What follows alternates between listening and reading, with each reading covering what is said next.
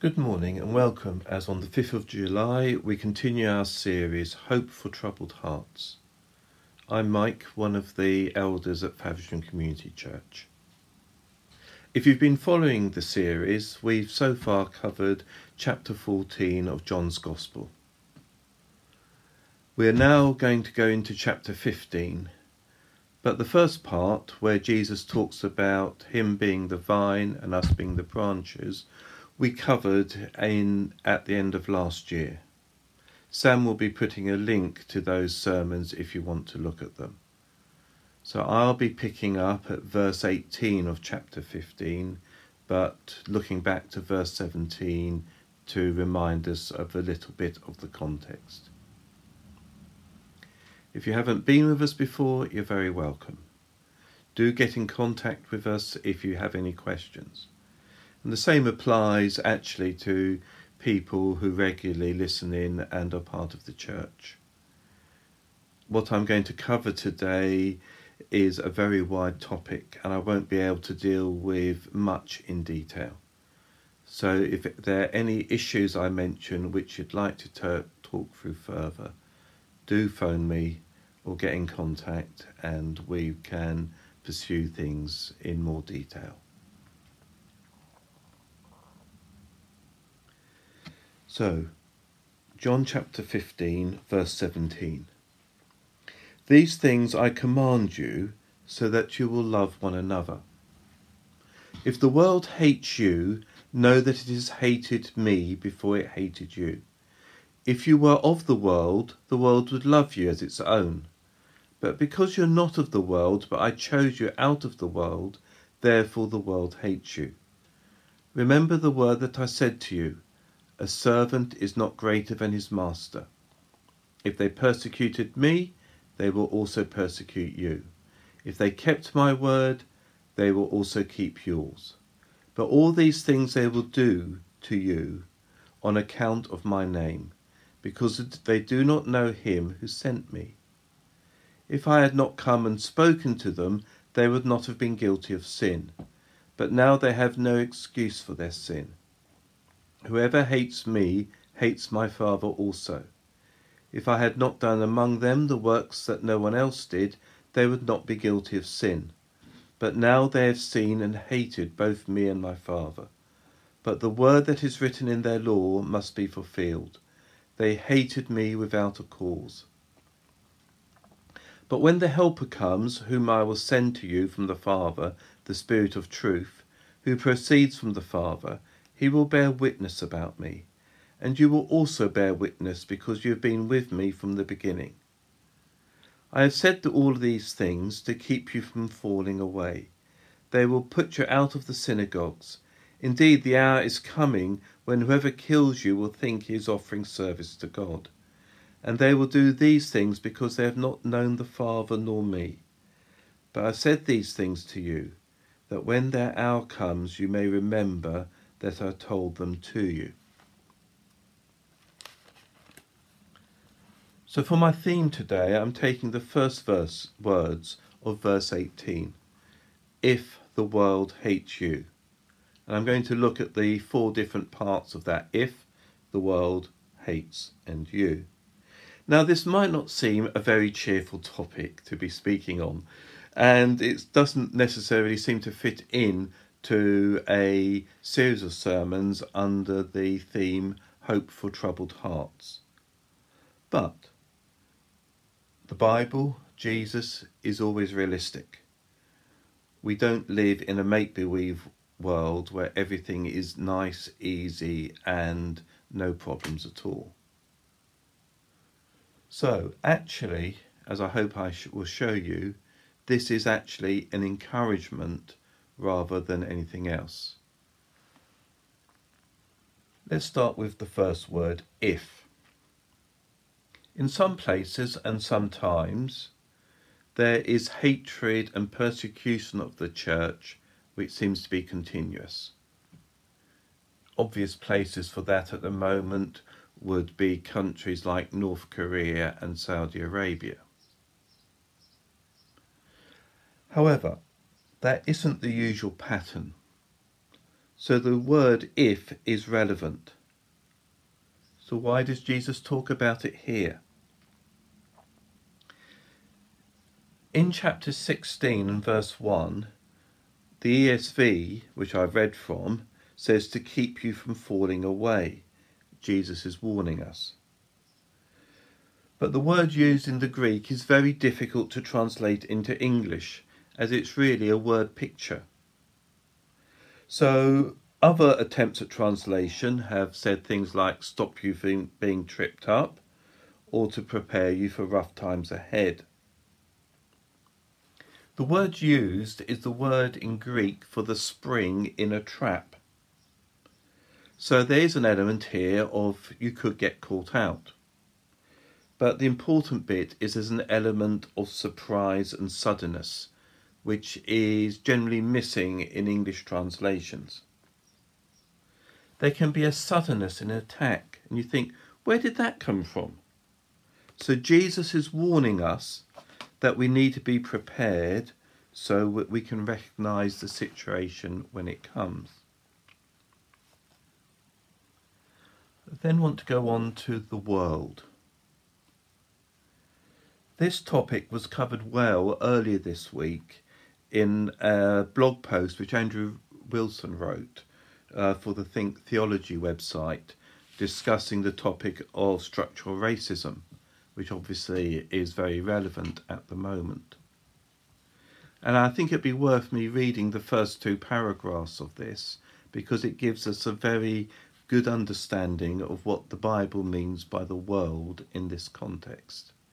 But I thoroughly recommend, and the other elders do, that you have a look at this passage if you want to get some idea of how to approach the issue of structural racism from a Christian perspective. But anyway, his first 2 paragraphs.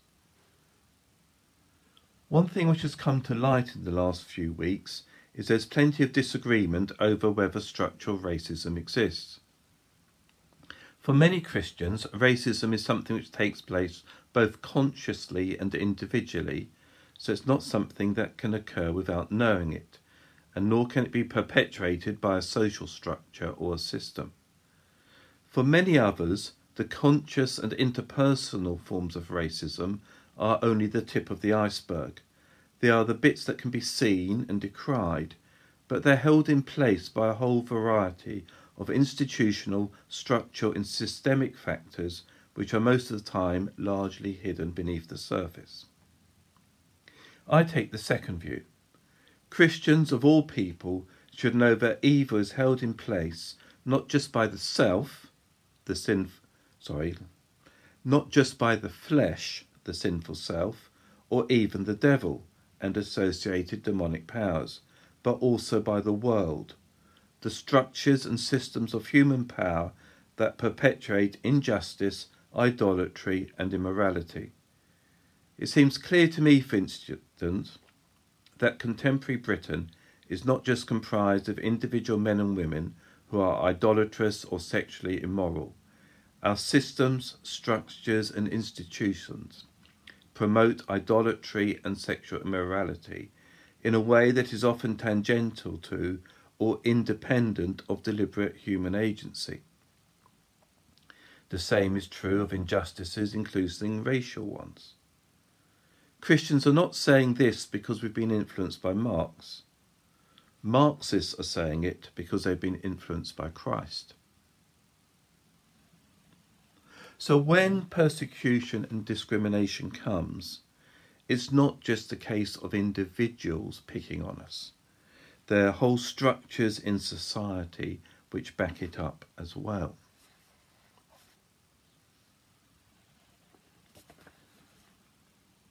Moving on to the idea of hate. It seems odd that immediately after Jesus has been talking about him being the vine and us being the branches, ending up with a command to love one another, that the next thing he talks about is hate. So why is the response of some people to the Christian message and to Christians hate?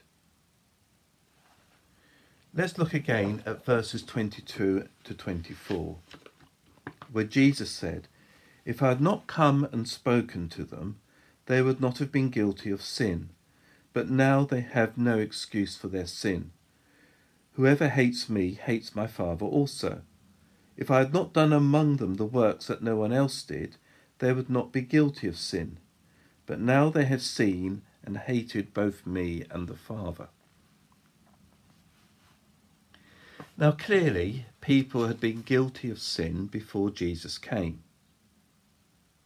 Otherwise, why did he come? There would have been no need. So here, when Jesus is saying people would not have been guilty of sin before he came, he's talking very much about a specific sin and not sin generally. The sin they're guilty of here is that they've seen the Messiah. They've seen the works he's done. They've heard the words he said, and they've rejected him. And if they've rejected him, how do they then respond? Let's go back to what Jesus said earlier, or referring to what Jesus said earlier in the Gospel in chapter 3 and verse 19. This is talking about Jesus coming into the world. It comes after a verse we often quote in that chapter, verse 16, talking about God loving the world and giving his only Son. But then what happens in verse 19? "And this is the judgment. The light has come into the world, and people loved the darkness rather than the light, because their works were evil. For everyone who does wicked things hates the light and does not come to the light, lest his works should be exposed." Jesus is light. And usually we look at light as being good. But when people do things which they don't want to be challenged about, they much prefer darkness rather than light.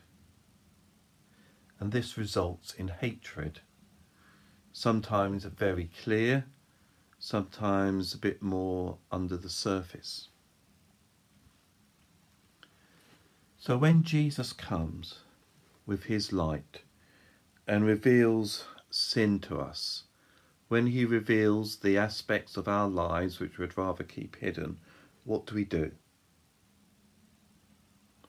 Do we come to him for forgiveness and redemption, which is the whole reason he came and died on the cross and rose again, triumphing over death?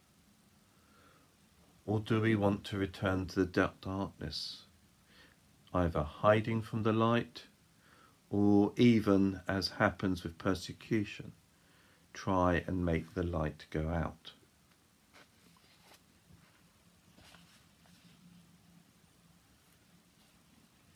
If the world hates you, Jesus said in verse 20 that a servant is not greater than his master. If they persecuted me, they will also persecute you. So we shouldn't be surprised when persecution comes. If people's response to the light of Jesus, not everyone, but many, was to hate him and want to see him killed, when we who are followers of Jesus, who seek to live our lives as he did, to bring his light into the world as he did, we should not be surprised if persecution comes. In this time of great challenge for our nation, we are looking and hoping that we will see people come to know Jesus as their Lord and Saviour. That they will use this challenge to our society to look at their lives and come to the light. But if we see a move of the Spirit and that happening, there will also be a reaction against it. Because not everybody will want to come to the light.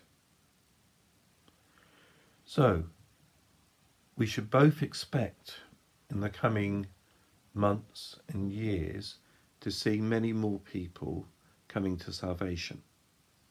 But we should also expect a lot more challenge, a lot more discrimination, and a lot more persecution. The distinction between those who are followers of Jesus and those who are not will become sharper. It will be harder for people to say that they like the morals of Jesus but don't want the spiritual side. People will need to come down one way or the other.